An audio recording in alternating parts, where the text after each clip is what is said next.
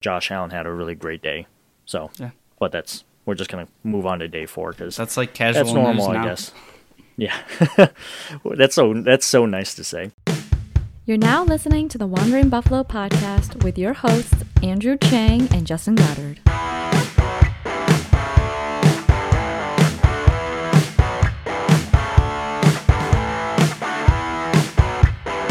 Hello and welcome to the Wandering Buffalo podcast, a show on the Built-In Buffalo Network. My name is Andrew Chang. Alongside me is my co-host Justin Goddard. Tonight, we were going to do an all-time Buffalo Bills draft episode, but with how weird last week was and how exciting it was to have training camp back, we figured we'd just take this episode to go in a different direction. So tonight, we're going to focus on all the news that has kind of leaked out of training camp. As always, you can find us on social media, podcasting platforms, and even on YouTube by searching The Wandering Buffalo Podcast. And in addition, you can find other amazing shows that we are affiliated with on the Built-In Buffalo Network by looking up the Built-In Buffalo Podcasting Network. How you doing tonight, Justin? I'm good, man. Thank you. Just fresh off of a pretty intense weekend of camping. We did some, the fiance and I. Hey. We did a little like off-grid camping, tent camping.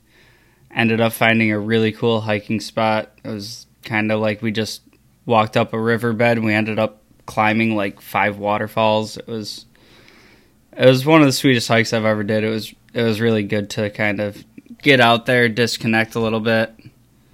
I've missed a lot on training camp news, so I had to do some catch up, but it was good, man. Really good. That's really nice to hear. And wow, you just had quite the exciting 2 weeks. So for those of you who are listening, Justin got engaged last week. I did. And then 7 days later, which is today, it's his birthday. So there's a lot going on in Justin's life right now. He's trending in the right direction. The Dirty 30 won. He's doing good. I'm really happy to see that everything is going good in your life. Plus, I saw those photos, and it's really nice. Yeah, really nice it started out as a very casual hike, like, hey, let's go check this out. And we walked for a while, and we came to the first waterfall, and we were like, yeah, we can probably climb that. And then as we got up to like the second, third, fourth one, there was like people had left climbing ropes on them to get up them. Sure. So getting up was pretty easy. Getting down, a little sketchy. A little sketchy? A little sketchy for my very conservative nature, but made it back in one piece. Didn't injure myself until we were actually at the campground packing up. Right. You know, that kind of reminds me of, have you ever been to Zoar Valley? I have not. Oh, you gotta go. I think it's like about an hour south of Buffalo, and there's a couple of ways you can enter this park, and the one that I always go to, there's a fork, and on the right you could take the steady slope down and into the water, or if you go left, there's just a giant drop off that you can scale down. Every single time I've gone there, I have chosen the left path. How do you not? Going down it is okay. Going up it is incredibly scary because I don't know what it is. Like, looking down is not bad, but climbing up and then looking backwards, thinking like, oh my god, if I slip, I'm just gonna go tumble down for a long, long time. See, I always prefer going up because I can very carefully put certain weight on my footholds and know that I'm pretty secure. Going back down, it's kind of like you got to reach for them, and I hope that's a good one, like I think it is. Well, regardless, you and I should go do a camping trip. Let's do it. And speaking of camp, let's talk about training camp. Transition. Which is tonight's episode. It's basically going to be like a giant Buffalo Bills news update, but we're just going to recap everything from training camp, from the first week of training camp. Speaking of which, this is the first time that I can think that next Sunday we're going to have football. next Sunday we're gonna have football. Next Sunday we're gonna have football, and so on and so forth. That's like awesome. Like that gets me pumped. So without further ado, let's dive into the day one notes here. And first things first, it was held at Highmark Stadium, and from what I know, is that it's not going to be back at St. John Fisher College. So I mean that's good, right? I'd rather not. I'd rather enjoy training camp being at Rochester, but that's only because I'm purely selfish and I like having the team close to me. But it doesn't make a whole lot of sense for the team to pack up and move for training camp, even if it's only an hour away. I never really understood the logistics behind it, but I didn't really care because it was benefiting me as a Rochesterian. Like, could you imagine if we were the Cowboys, or if we were Cowboys fans, and training camp was being held in California in a different time zone? Like, that would make no sense to me as a fan, and I would be kind of annoyed by it. It's like purposely putting your team on an away game the entire preseason and training camp. I just don't understand that one. Yeah, same as you. I have the little bit of a selfish aspect, being that living in Rochester, it's kind of right up the road. But also it kind of offered this like intimate opportunity to be with the team versus it was open to the public. What was it, Saturday? And it's held like in the stadium, right? So there's still, the walls up to the bleachers and everything. It's not like you're ground level, feet away from these players and stuff. So I do think, like, as a fan, there was some really fun and interesting opportunities at St. John Fisher. But from like an organizational standpoint, the money that they dumped into the rehab and training facilities and all the extra work that they've put into that building, not to mention all the extra space they have.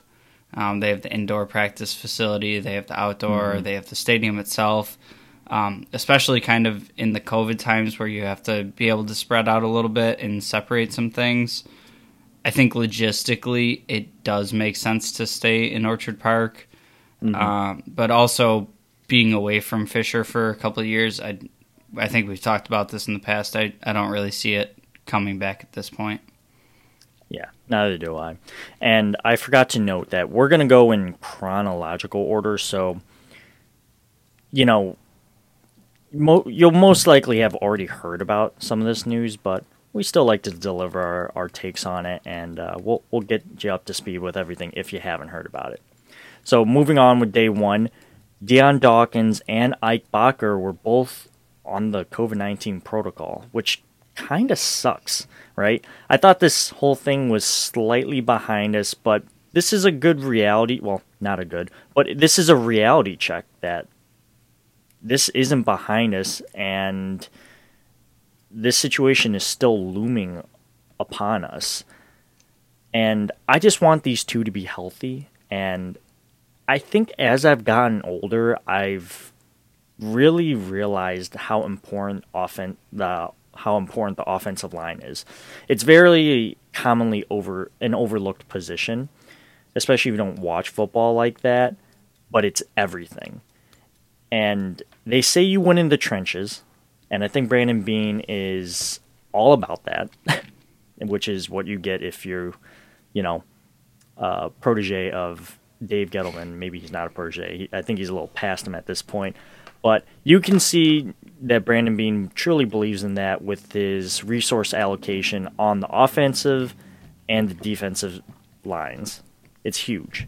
So not a great way to start off camp, not having the offensive line, which never had the starting five together, not to have their starting five together to start camp. Yeah, a couple things on that front. It's a very unfortunate way to start the season, and again, hope both the guys are healthy and come through it okay. But assuming that at least it's out of the way early, I guess. I don't know if that's bad to say, but it does give us a chance to get a look at some of the younger guys whose reps would have been limited in a off-season setting. With Dion Dawkins in particular, and to a certain extent, Eichbacher, we kind of know what we have in them. You know who they are. I think there's still a little bit more to learn about Bacher, but we saw him in starts last year. He looked, at least at a passable starter level. Maybe he can go up a little bit. What I didn't like about this is pretty much right from the rip, we started seeing some shuffling for Cody Ford. Oh, yeah. And you and I had talked about this in the offseason. We talked about it in our position review. We've talked about it several times. I just want to see Cody Ford in one spot and see how he looks there with some time on task, getting the reps in one position, knowing who he's playing next to, all that stuff that goes into the offensive line that he hasn't had that continuity with yet. It's like, oh, we drafted you as a tackle. Maybe you can play left tackle. Maybe you can play right tackle. Maybe you're better as a guard. And he's played everywhere but center. And I just want to see him anchored in one spot with consistent players next to him and really see what we have in him, especially coming up on a contract year. Right. And I will say this about the Cody Ford situation, right? So Bacher, Dawkins gone, right? Could you imagine, so theoretically we can safely say that Spencer Brown, which we know got slotted in there. Could you imagine Spencer Brown left, Cody Ford, Mitch Morse, Feliciano, and then Williams? So it literally would be like very, very fresh veteran. Like, it makes sense that they would throw him on the right side with Darrell Williams because you don't really want two new-ish people kind of ping-ponging off each other who have no real experience in that position. Could you imagine they just kind of look at each other like, what are we doing here? Like, well, I don't know, but we're going to figure it out. What are you doing? Yeah. So it makes sense that, OG Bobby Johnson was like, nah, let's just have him next to Darrell Williams, slotted veteran. Good. It will help Cody Ford understand what he needs to be doing when eventually he does kick back to the left side, which I think he's going to do, which I think he should do. I think he always looked better on the left side than the right. Every day with him, I have more questions than answers. Yeah, and, I guess it's a good thing we got to see Spencer Brown get thrusted into first-team drills because you get to kind of get a glimpse of where he's at right now, at least us as fans, which is cool because for a third-round pick, that's a pretty high draft pick in terms of resource allocation. So it's a nice sneak preview of what we can expect from him down the road. Moving forward, Jerry Hughes failed his physical, and he's going to start off the season on the injury list. It sounds like a calf strain. Nothing that I'm extremely worried about, but it's not ideal for our best and most veteran defensive end to be injured to start off camp. Although this does give an opportunity for our first-round draft pick, Gregory Rousseau, to get thrusted into first-team drills. And from what I'm hearing, the man is showing out, Justin. And I'm excited and happy to hear that because the way I thought about Gregory Rousseau was like a piece of clay that we're going to have to mold, and it's going to take a long time for him to get where he needs to be. And that's not to say that that's not the case. But the fact that he's showing out already might be an indicator that he's maybe further along that trajectory path than I had originally thought. Or maybe we have originally thought as fans. Yeah, so to your point, I agree with you to an extent. Kind of with Hughes, I have a similar take as the offensive line, where I'm not really concerned with Hughes missing the start of camp. It's not really sounding like he's going to be missing extended time or anything. And we know who Jerry is, right? So in the short term, this is going to free up some snaps for Rousseau, Basham, even Epinesa to an extent.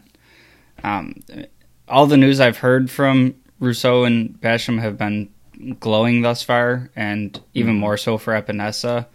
I'm kind of holding back my excitement because the pads haven't come on yet. Yeah. I definitely think Rousseau has the athletic ability, the tools, all that. And I think that's kind of easier to show without the pads on. So we'll see once it's, full contact, we're going live, all that, what he ends up doing. But similar to you, I was kind of looking at him just based on the whole narrative around him of, this is going to be a project player, blah, blah, blah. The more I look at it, the more I'm like, maybe he's not really a project player. We didn't see him the year before the draft. So maybe he is ready to go and he's going to be further along. He does seem like a very mature young player. He does seem like he's ready to come in and do the work. And if they can work with him and untap some of that potential, maybe he could be dangerous year one. Who knows? Yeah.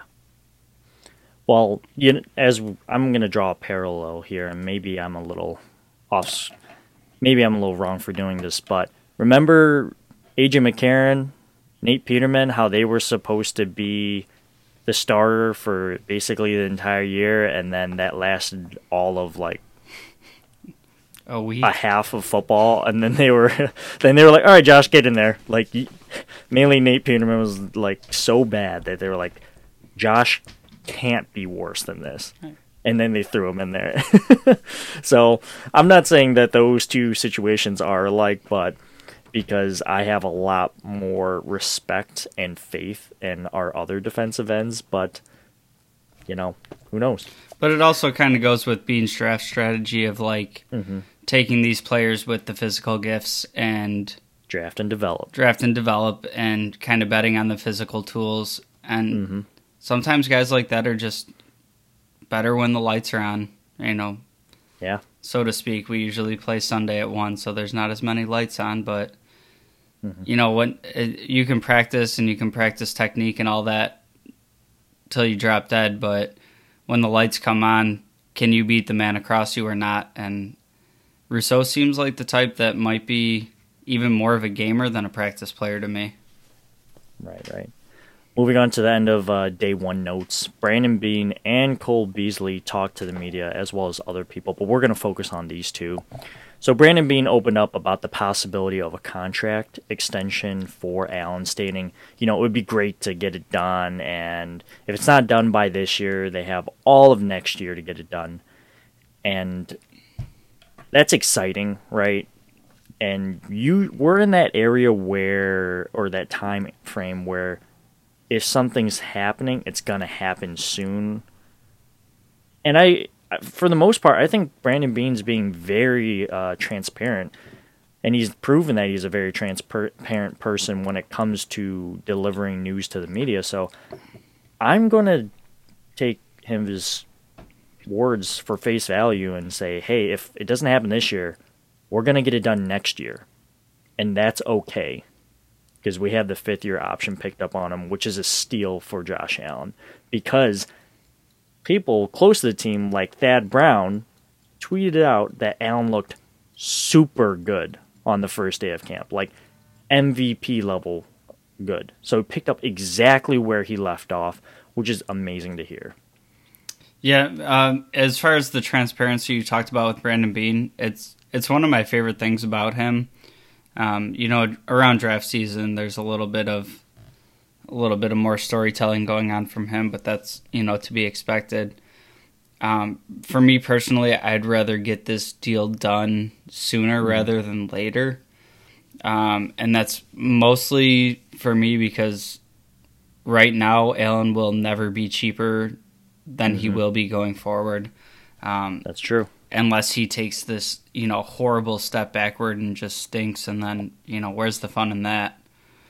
But I'm looking at the Dak Prescott situation where they tagged him for 2 years, and they got a decent deal for those 2 years, but then they still end up re-signing him to the long-term deal, and it ends up costing him, I think it was something like $8 million more for average annual value. Yeah. And now you have, 2 more years of your starting quarterback, your franchise face, kind of wondering if you're committing to him or not, and then you end up paying him more than you would have anyways. Yeah. So for me, this contract isn't a matter of if, it's the when. Mm-hmm. And, barring any sort of monumental regression going forward, which I don't see, it's only going to go up from here, so I'd prefer to get it done sooner than later. Right. And if you're wondering what that knocking noise was, that was me, knocking on wood on my desk, because Justin said, unless Allen takes this crazy step backwards, I was like, gotta knock on the wood. Let's hope that never happens. Moving on, Beasley talked to the media, stating that the whole Twitter situation was blown out of proportion, and I think it really was. And we had Bruce Nolan on our last episode, and to Bruce's point, Cole Beasley isn't the only one to go out there and share his voice and stance on the COVID position. And if you think that he's the only player in the entire NFL organization to feel that way, you're nuts. Yeah, you're nuts. Like, the world doesn't revolve around Western New York. It just doesn't. And I don't know. He also said that he would stay off of social media when the season starts. So if you're worried about him like posting and sharing his opinions and views or whatnot, if you think that's toxic, well, he's not going to be on social media. So I guess that means no news is good news, right? Right. So what I really liked about Beasley's statement is it seemed to be kind of written, and he took the time out to fully flush out what he was thinking and what he wanted to convey. And I think his statement that he made was much more concise than kind of trying to put together what he was saying on Twitter. And I've been on Twitter for a very short time, and the responses on Twitter, it's two ends of the spectrum, and you get nothing in between. It's no like, well, I look at it this way, but I could see this point. There's nothing in between. It's pros and cons. So what I liked about his written statement is that he was kind of able to convey where he was coming from a little better. Mm-hmm. And whether you disagree with him or disagree with his points, I do have some respect for kind of fleshing out his stance more of like trying to be the veteran presence, having a voice for younger players in the league and fringe players who aren't guaranteed all this money.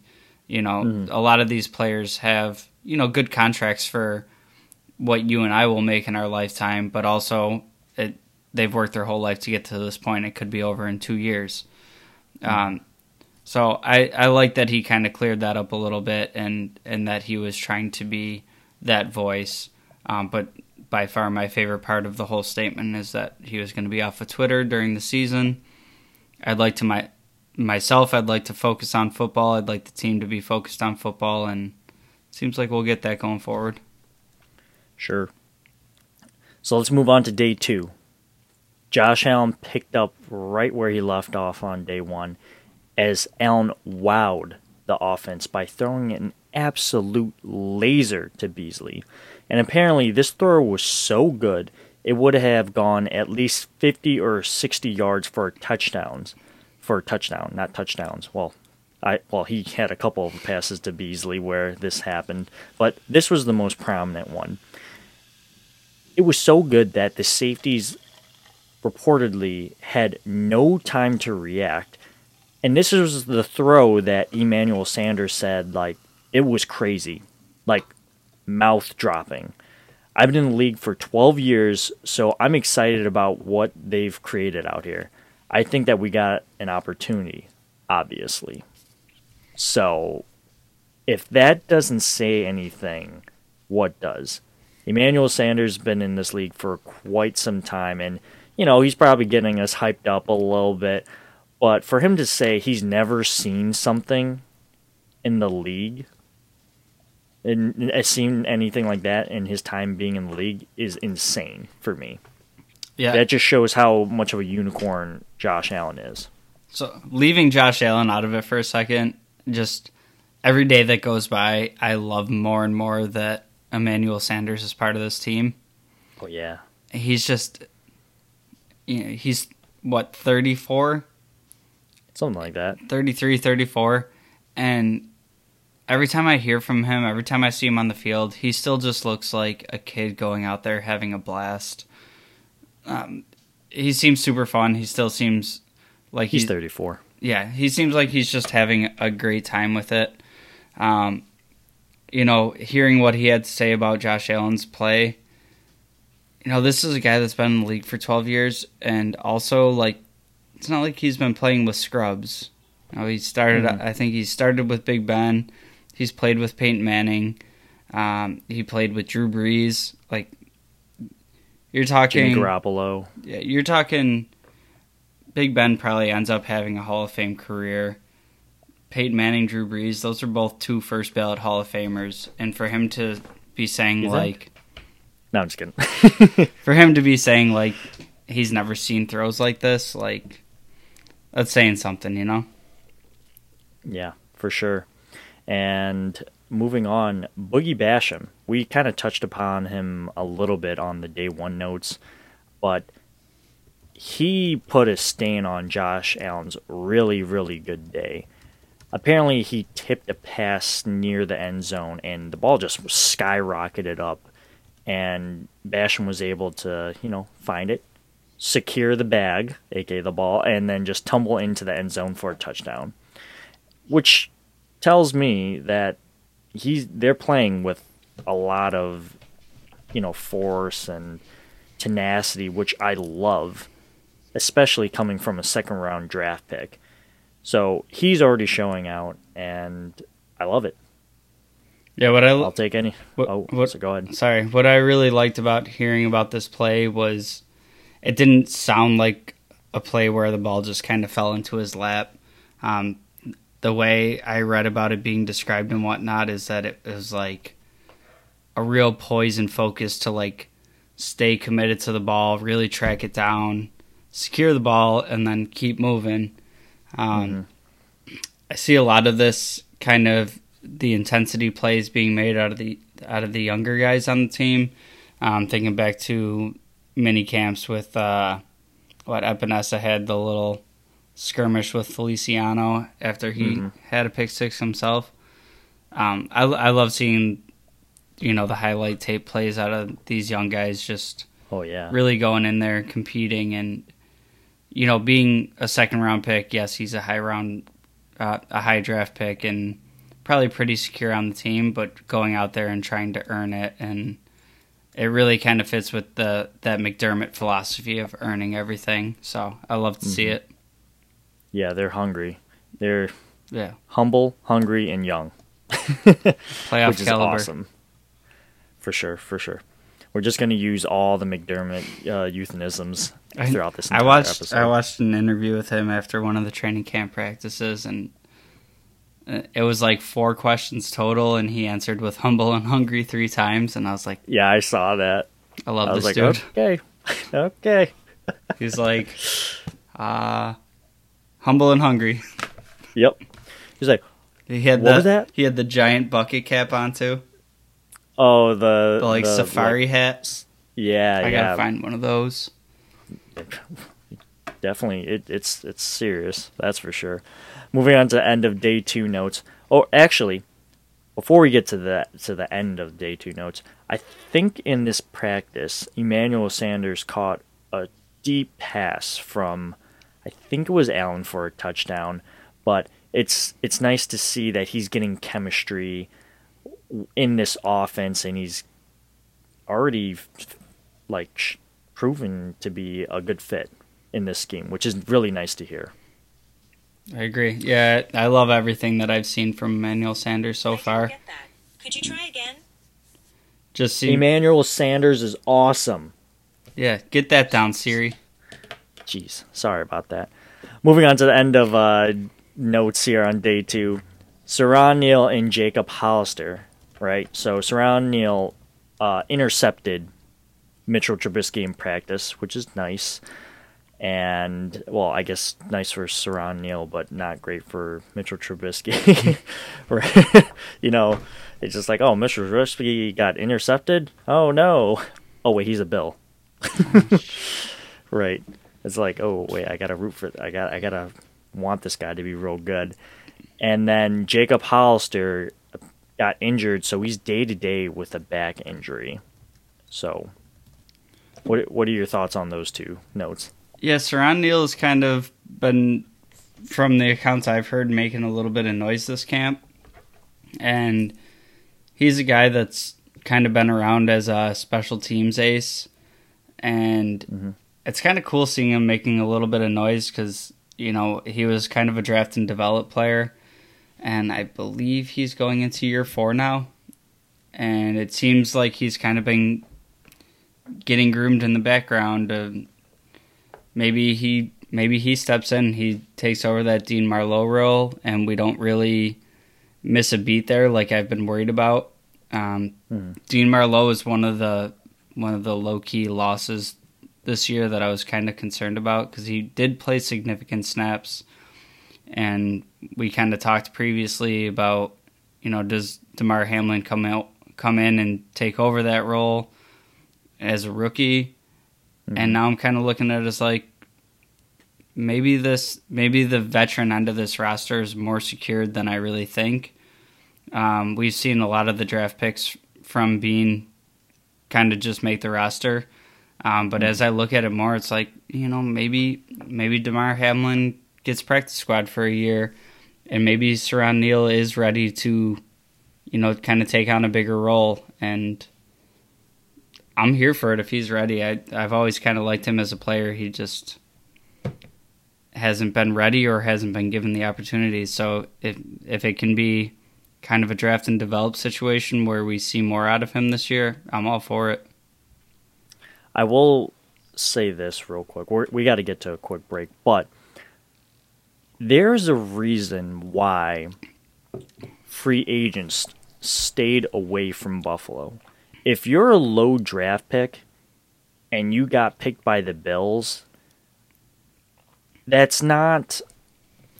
I mean, it's a great thing, but, like, you know, at the same time, you're just like, oh, man, I got my work cut out for me. I got to put in work to, like, try to make third string or, like, second, literally anything. I got to contribute on special teams.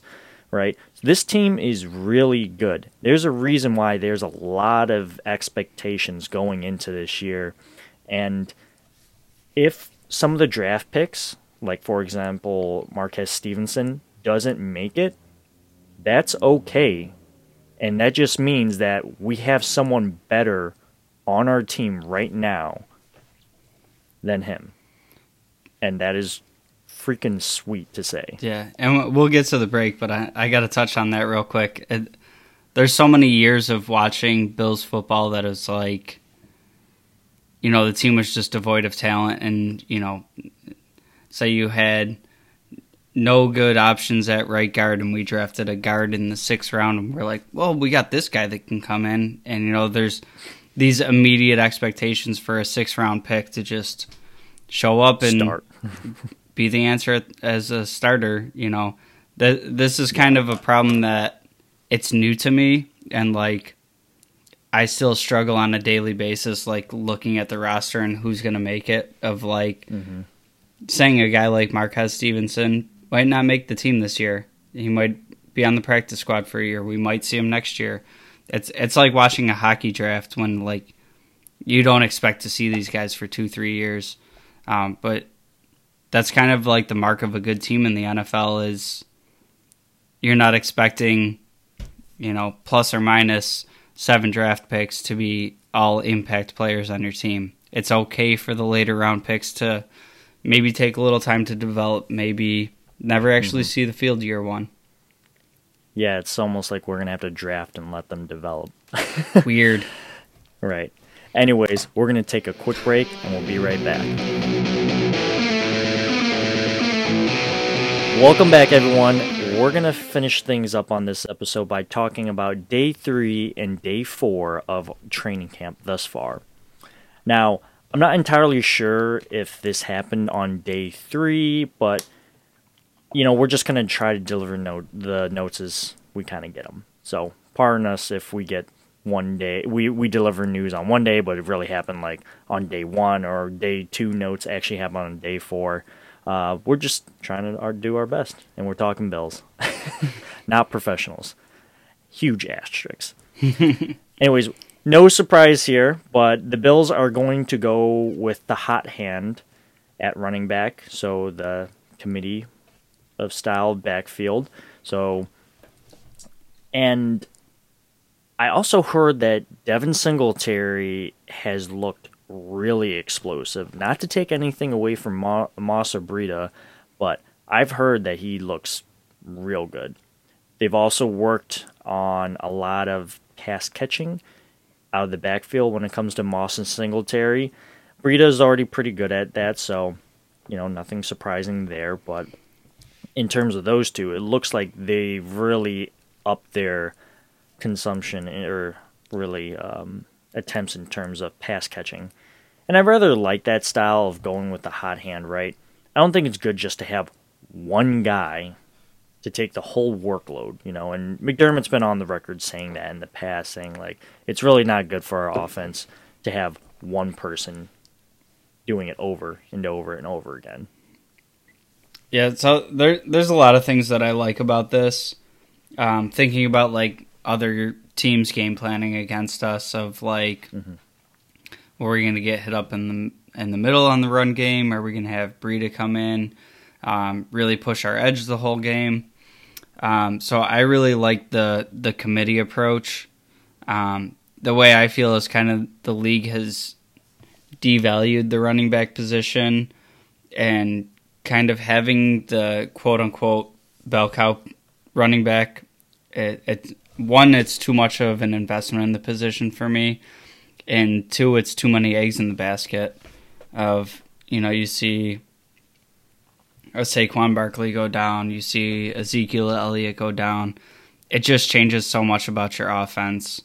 And what I also see in those situations more than not is some backup guy, Wayne Gallman, comes in and puts up banana numbers, and he's like a hot fantasy ad for that week. What that usually tells me is that it's more about the offensive line in front of those players than the running backs themselves. Yes, they can be super dynamic and game changers and game breakers and all that, but even the most elite running backs at the NFL level aren't doing anything without the line in front of them. So for me, it doesn't really have to be the bell cow running back. What I think we may see throughout the season is more of a game plan specific approach, and kind of, like I said before, not really allowing other teams to game plan for one of the pieces to your puzzle of what you're going to do on offense. So for me, I don't see Breida as taking over that TJ Yeldon inactive every week role. I kind of see that being more of a rotating door of, this team has weak edges that struggle to contain. So we're going to feature Breida this week, and we're going to get to the edge, and we're going to hurt you in the run game that way. We're going to throw some screen passes that your DNs can't cover. And then, the next week we'll do this, or we'll do that. Yeah, we have a team with, we think there's some weak defensive tackles, and we can get a push up the middle. This is a Zach Moss game. Right. So I think over the course of the season, we could see a rotation between Singletary, Moss, and Breida all being inactive here and there on game day. Could happen. It very well could. Either way, I think all 3 of these running backs have a real good chance at making the roster. Again, not sure if this was day 3 news, but it was reported that all the Bills coaches have been vaccinated, and at least 80% of the players have been too. So this is good news for the whole, if there's an outbreak and it's your team's fault, and your team doesn't get paid, and you also you take a loss as well. So that's good for that whole crazy situation. But I'm not sure this will actually happen at all for any of the teams in the NFL, because the NFL proved at the worst time for COVID, they were able to get all the NFL games in. It's just, as we mentioned on our last episode, do they want to be that flexible again? It's like, will they do it? Yeah, so the biggest thing that changes for me here is that they added a game and that they didn't do a second bye week, which... Yeah, I wish they did. Yeah, I don't really understand the approach of not doing the second bye week. It seemed pretty obvious to me, especially in this type of season where you added that game coming out of still going through a pandemic, and what you had to go through last year. It seems like it was pretty obvious to me that there should have been a second bye week. And just logistically for the NFL alone, you're stretching out your season, your product for an extra week. There's just more eyeballs on your sport for longer. So I don't really understand the approach of not doing a second bye week. And I think in this season, it would help with the flexibility if push comes to shove and you had to reschedule a game. But for me, hearing that we're about 80%, it's all good news to me. I think the closer you can get to 100% in the NFL right now is going to be an advantage, not only availability-wise and, not missing games or anything like that, but the advantages you can gain in practices and meeting rooms, avoiding Zoom calls because you can be in the same room and, have that close contact and whatever. So the closer we get to that, the better, I think. But I think there's many more advantages around the scheduling. I think if it really comes down to it during the season, the NFL doesn't want to, put a forfeit loss on somebody's record. I think that's just a really hardline threat that they put out there to try to get compliance. But more than that, they want to play these games too. Right. Last thing on day 3, to my knowledge at least, Ed Oliver and Spencer Brown, they went at it. And no biggie. No biggie at all, because Could you try again? Siri, I am telling you, Ed Oliver and Spencer Brown fought, and it was okay because Ed Oliver said, I might get lunch with him later. I don't know yet. Seriously. It's really not a big deal, and apparently Siri doesn't know that, so I gotta inform her. I'll inform you guys as the listener and Siri about what's been going on with the Bills.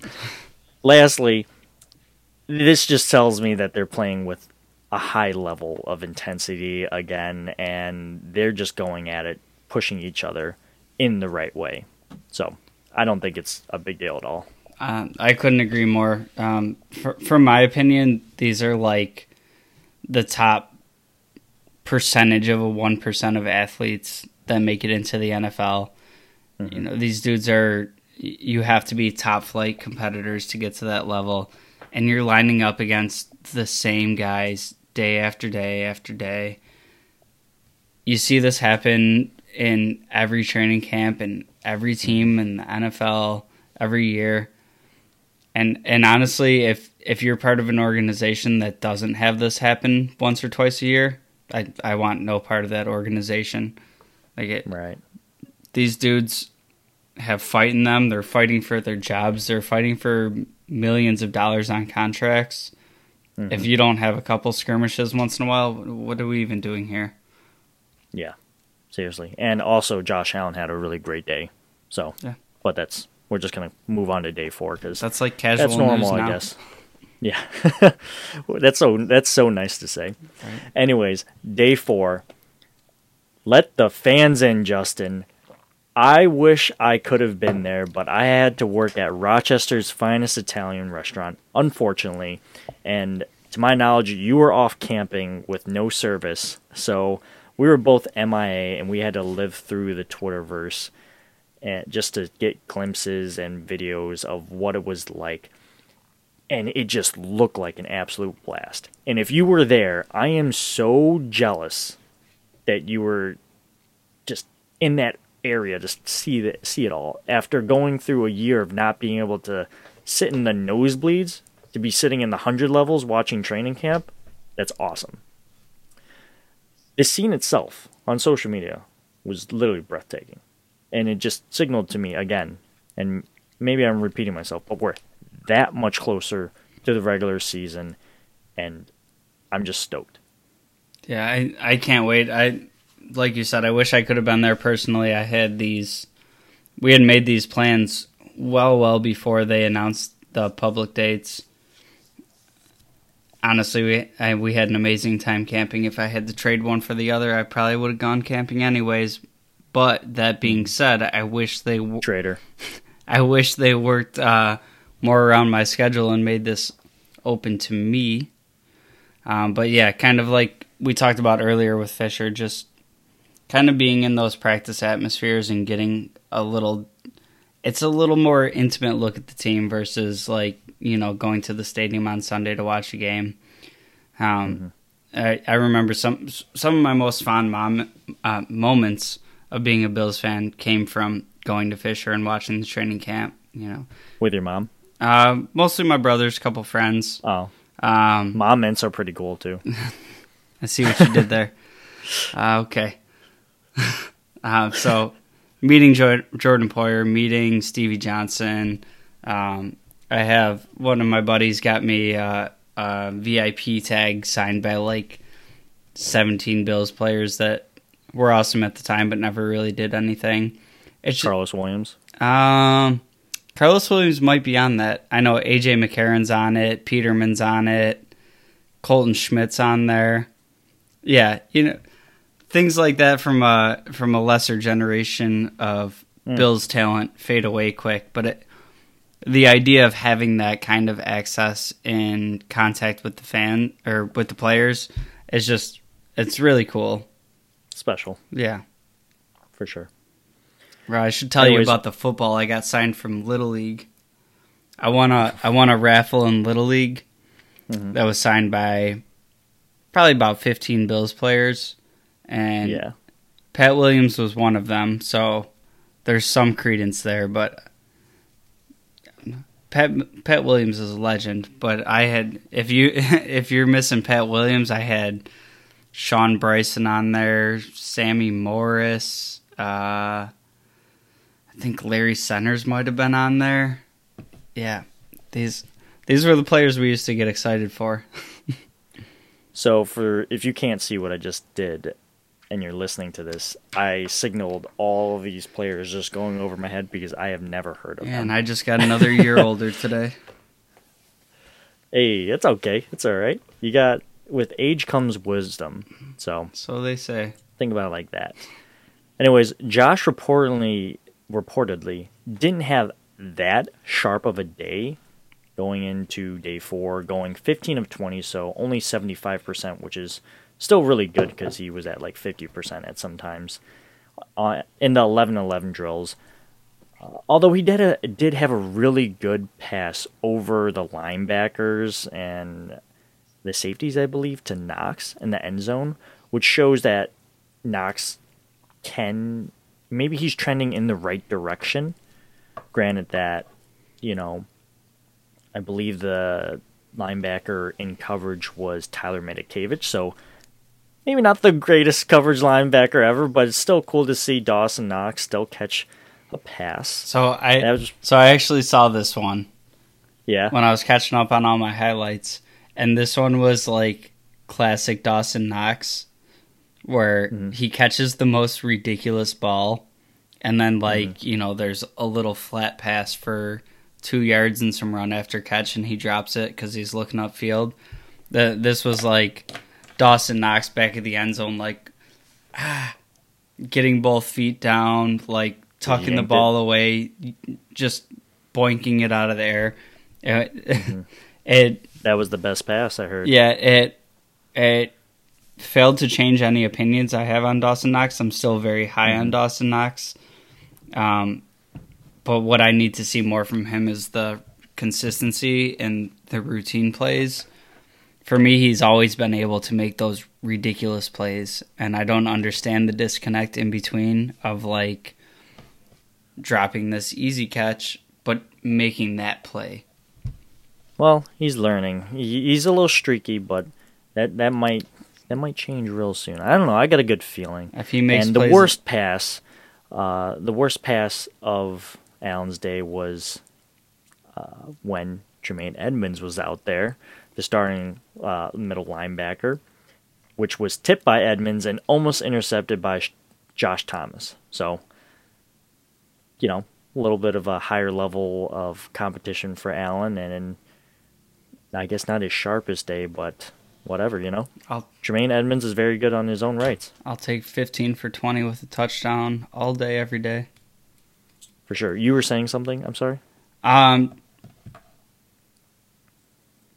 lost it. We'll carry on. That's all right. Well, we'll move on to Diggs because he sat out the second half of practice, but was out dancing and throwing the ball like he always does with fans. So I think he'll be okay. And moreover, Jake Kumro and Hodgins took first team snaps. That's probably, because Diggs sat out. And there's been rumors that Kumro has been looking real nice, but I'm not going to fall for this trap where I think a practice squad player is just suddenly a top-tier wide receiver and is ready to show out. So I am not going to take a bite of the forbidden fruit, Justin. Got me on the hook. So as far as Diggs goes, I don't read into that at all. I figure that's kind of just like a veteran rest day. Take this half off, with the fans in the stands, everybody getting a little bit more excited than they were. You get a young player or something eager to make a play, roll up on his knee, and all of a sudden he's out for the season. So I think that was probably more caution than anything. As far as Kumro goes, I'm starting to think, I'm retooling my roster prediction we did.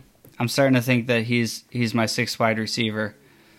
I've seen a lot of reports coming out that Hodgins is struggling to get off of coverage at the line, which was kind of his not coming out of college, was that he couldn't beat press, which kind of puts him into the mold of just being a big slot receiver, which we kind of have covered right now with Cole Beasley.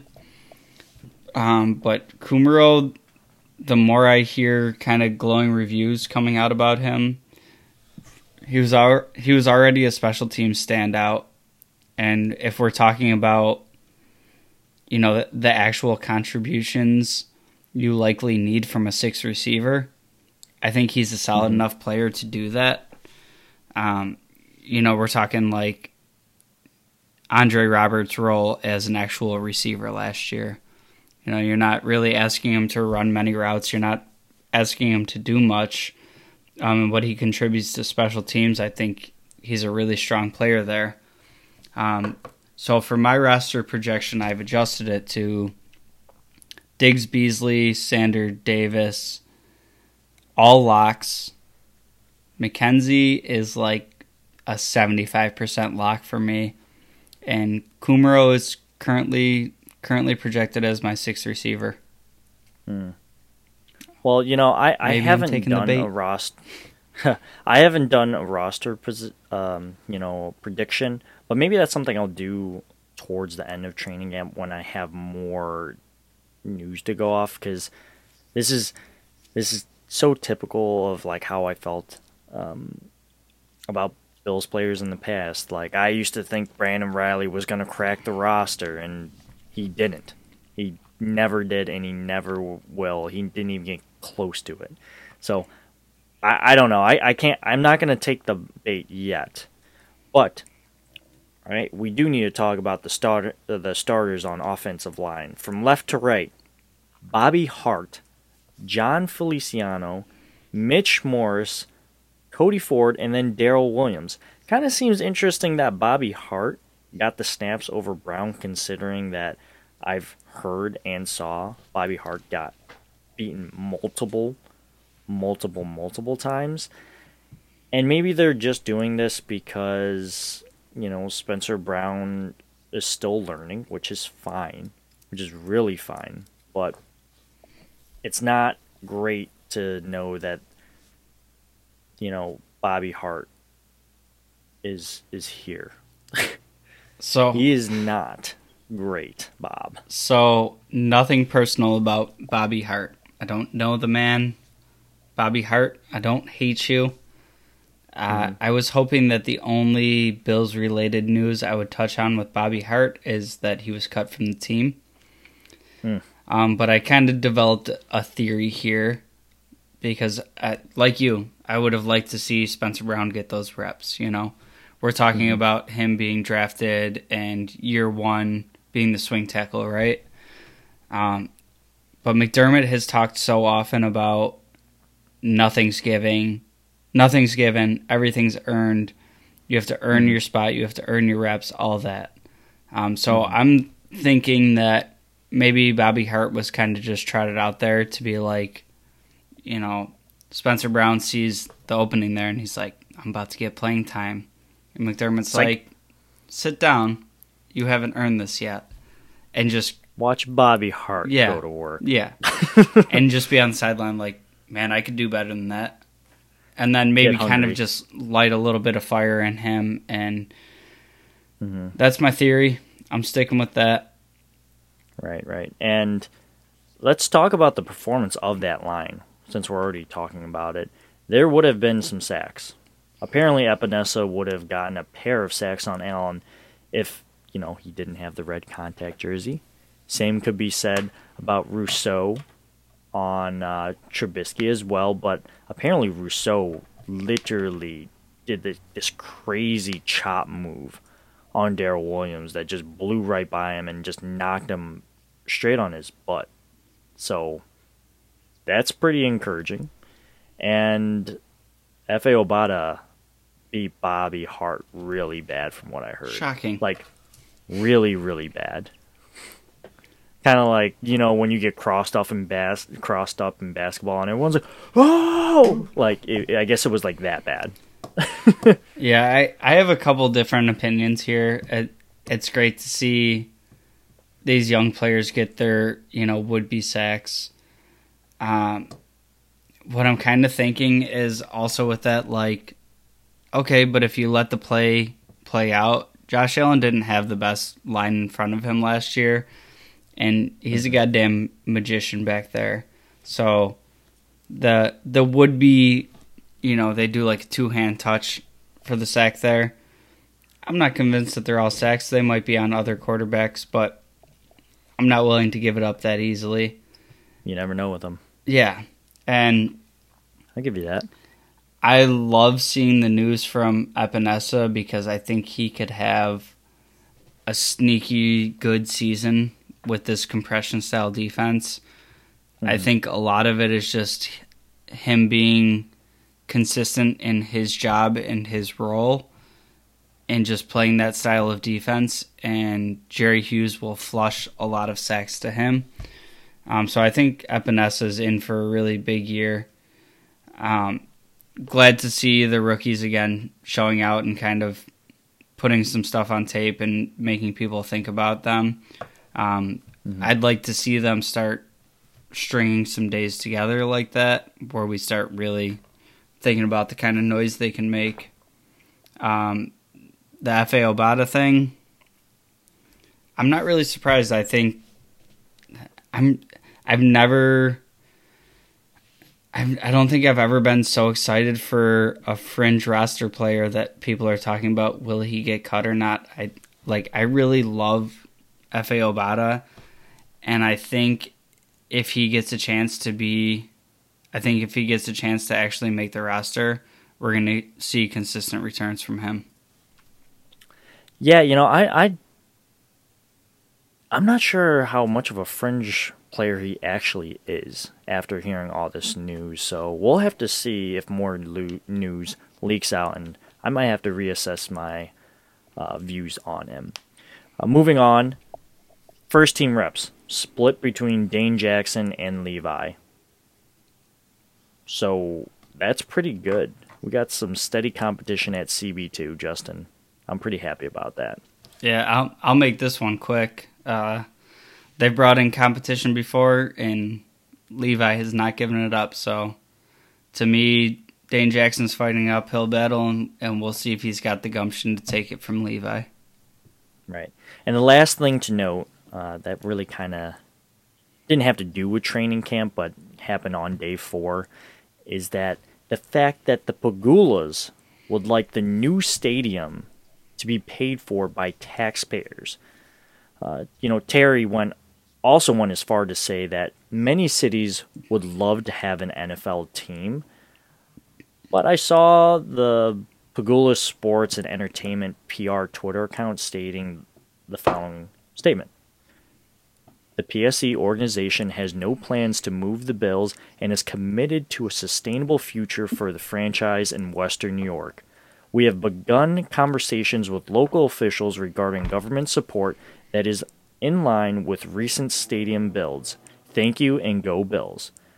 So I'm not really sure what to make of this yet because it just seems like we're getting so many mixed messages, and I don't think taxpayers... I'll put it like this. I don't think it's a good use of taxpayers' money for... I think it's like the entire New York State would have to pay for it, right? So, having a football team is a luxury. It truly is. And not everyone, let's say the whole New York State taxpayers, every New York State taxpayer has to pay for the stadium. Not everyone loves football, and not everyone in New York is, a Bills fan. And if I'm going to be completely honest here, I wouldn't want my money going towards that. I'd rather have it go towards the greater good, like schools, fixing really bad roads. Really bad. Getting Justin out on more camping trips, stuff like that. You get what I'm saying. I just don't think that I don't think 1 point whatever billion dollars is a good use of taxpayer money. And the threat of the whole Austin thing kind of emerged, and I just don't really know if I'm buying that, and if they do move, that's going to really upset me and a lot of Bills fans. So I don't really know what to think. So I have a couple things here. First of all, I don't want to get into this too much until more details emerge, because we're right at the ground floor, and after one day, the story's already changing. As far as the taxpayers paying into the stadium, unfortunately, that's part of doing business in the NFL right now. It's not unprecedented. It's actually pretty common now. What I don't like, and I'm gonna have to go on a mini rant here, is that like day one of this coming out, it's like leaked out that there's a lot of cities in the U.S. that would like an NFL team. Don't give me that shit. I know there's a lot of teams that want an NFL team. Don't start your negotiation with that. And that's all this is right now, is a negotiation.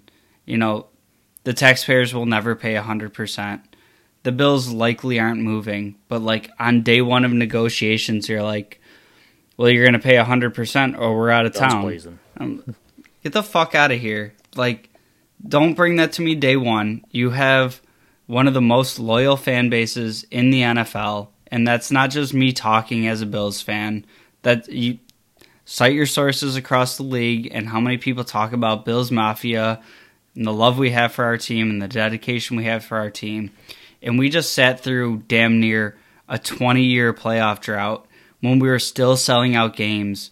We were still filling the stadium in sub-zero temperatures, showing up to support our team. And now it's like, 1 year of success.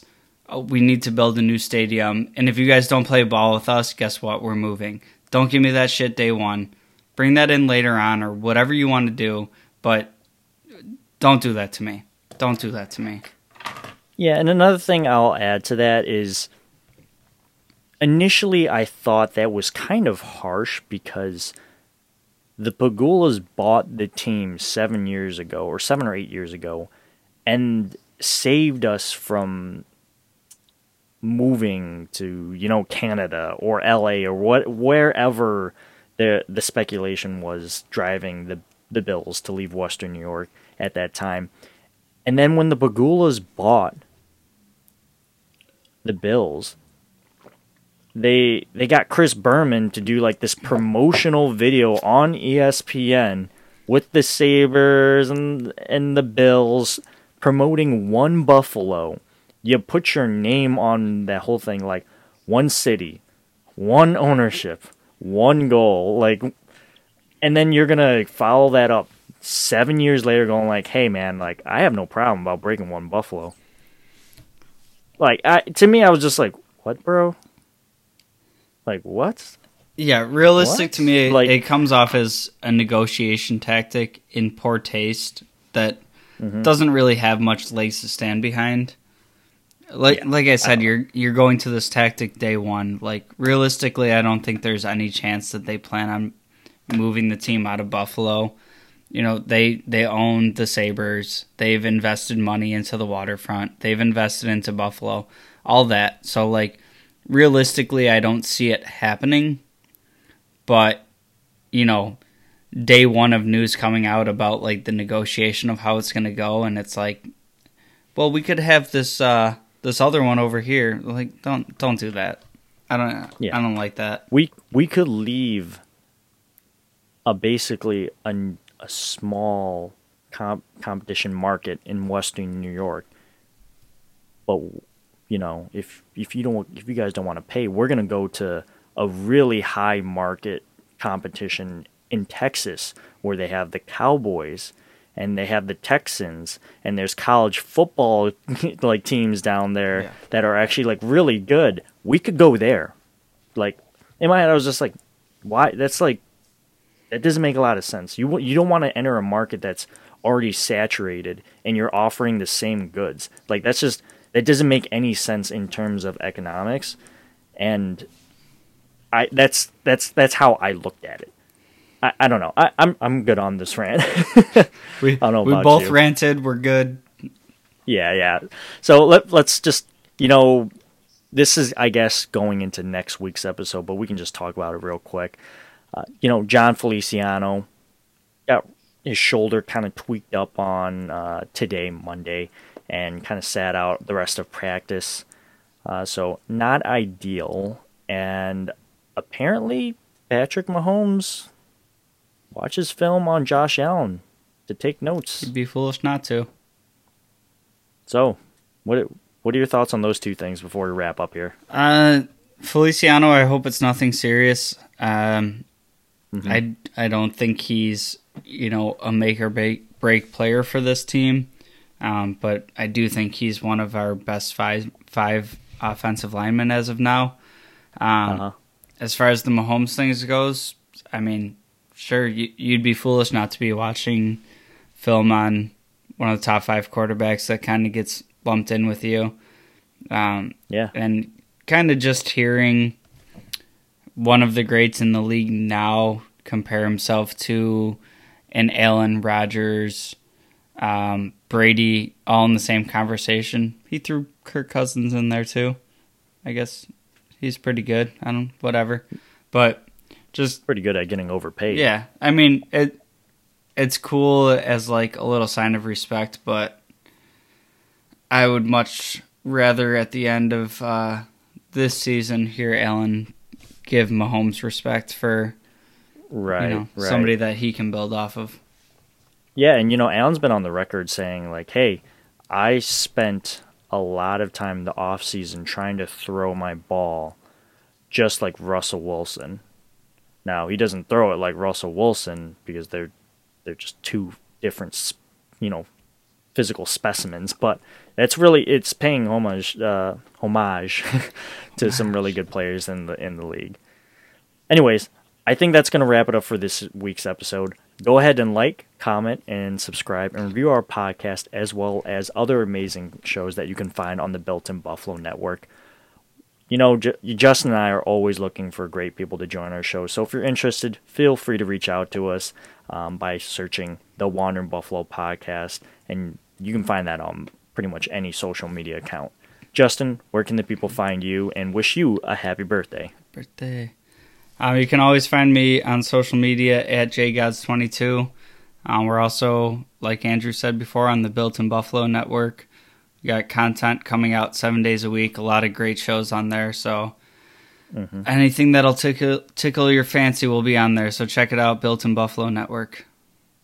Sure. And also, we forgot to mention, we on the network have a new addition to the team, which is the Not Your Average Podcast and the 716, which we did do a collab episode with back in the day. I think it was like 2 or 3 months ago, but it was such a fun time. Great people. And T and Big Mike, real cool people, and I enjoyed them a lot. Great content, great people, great show.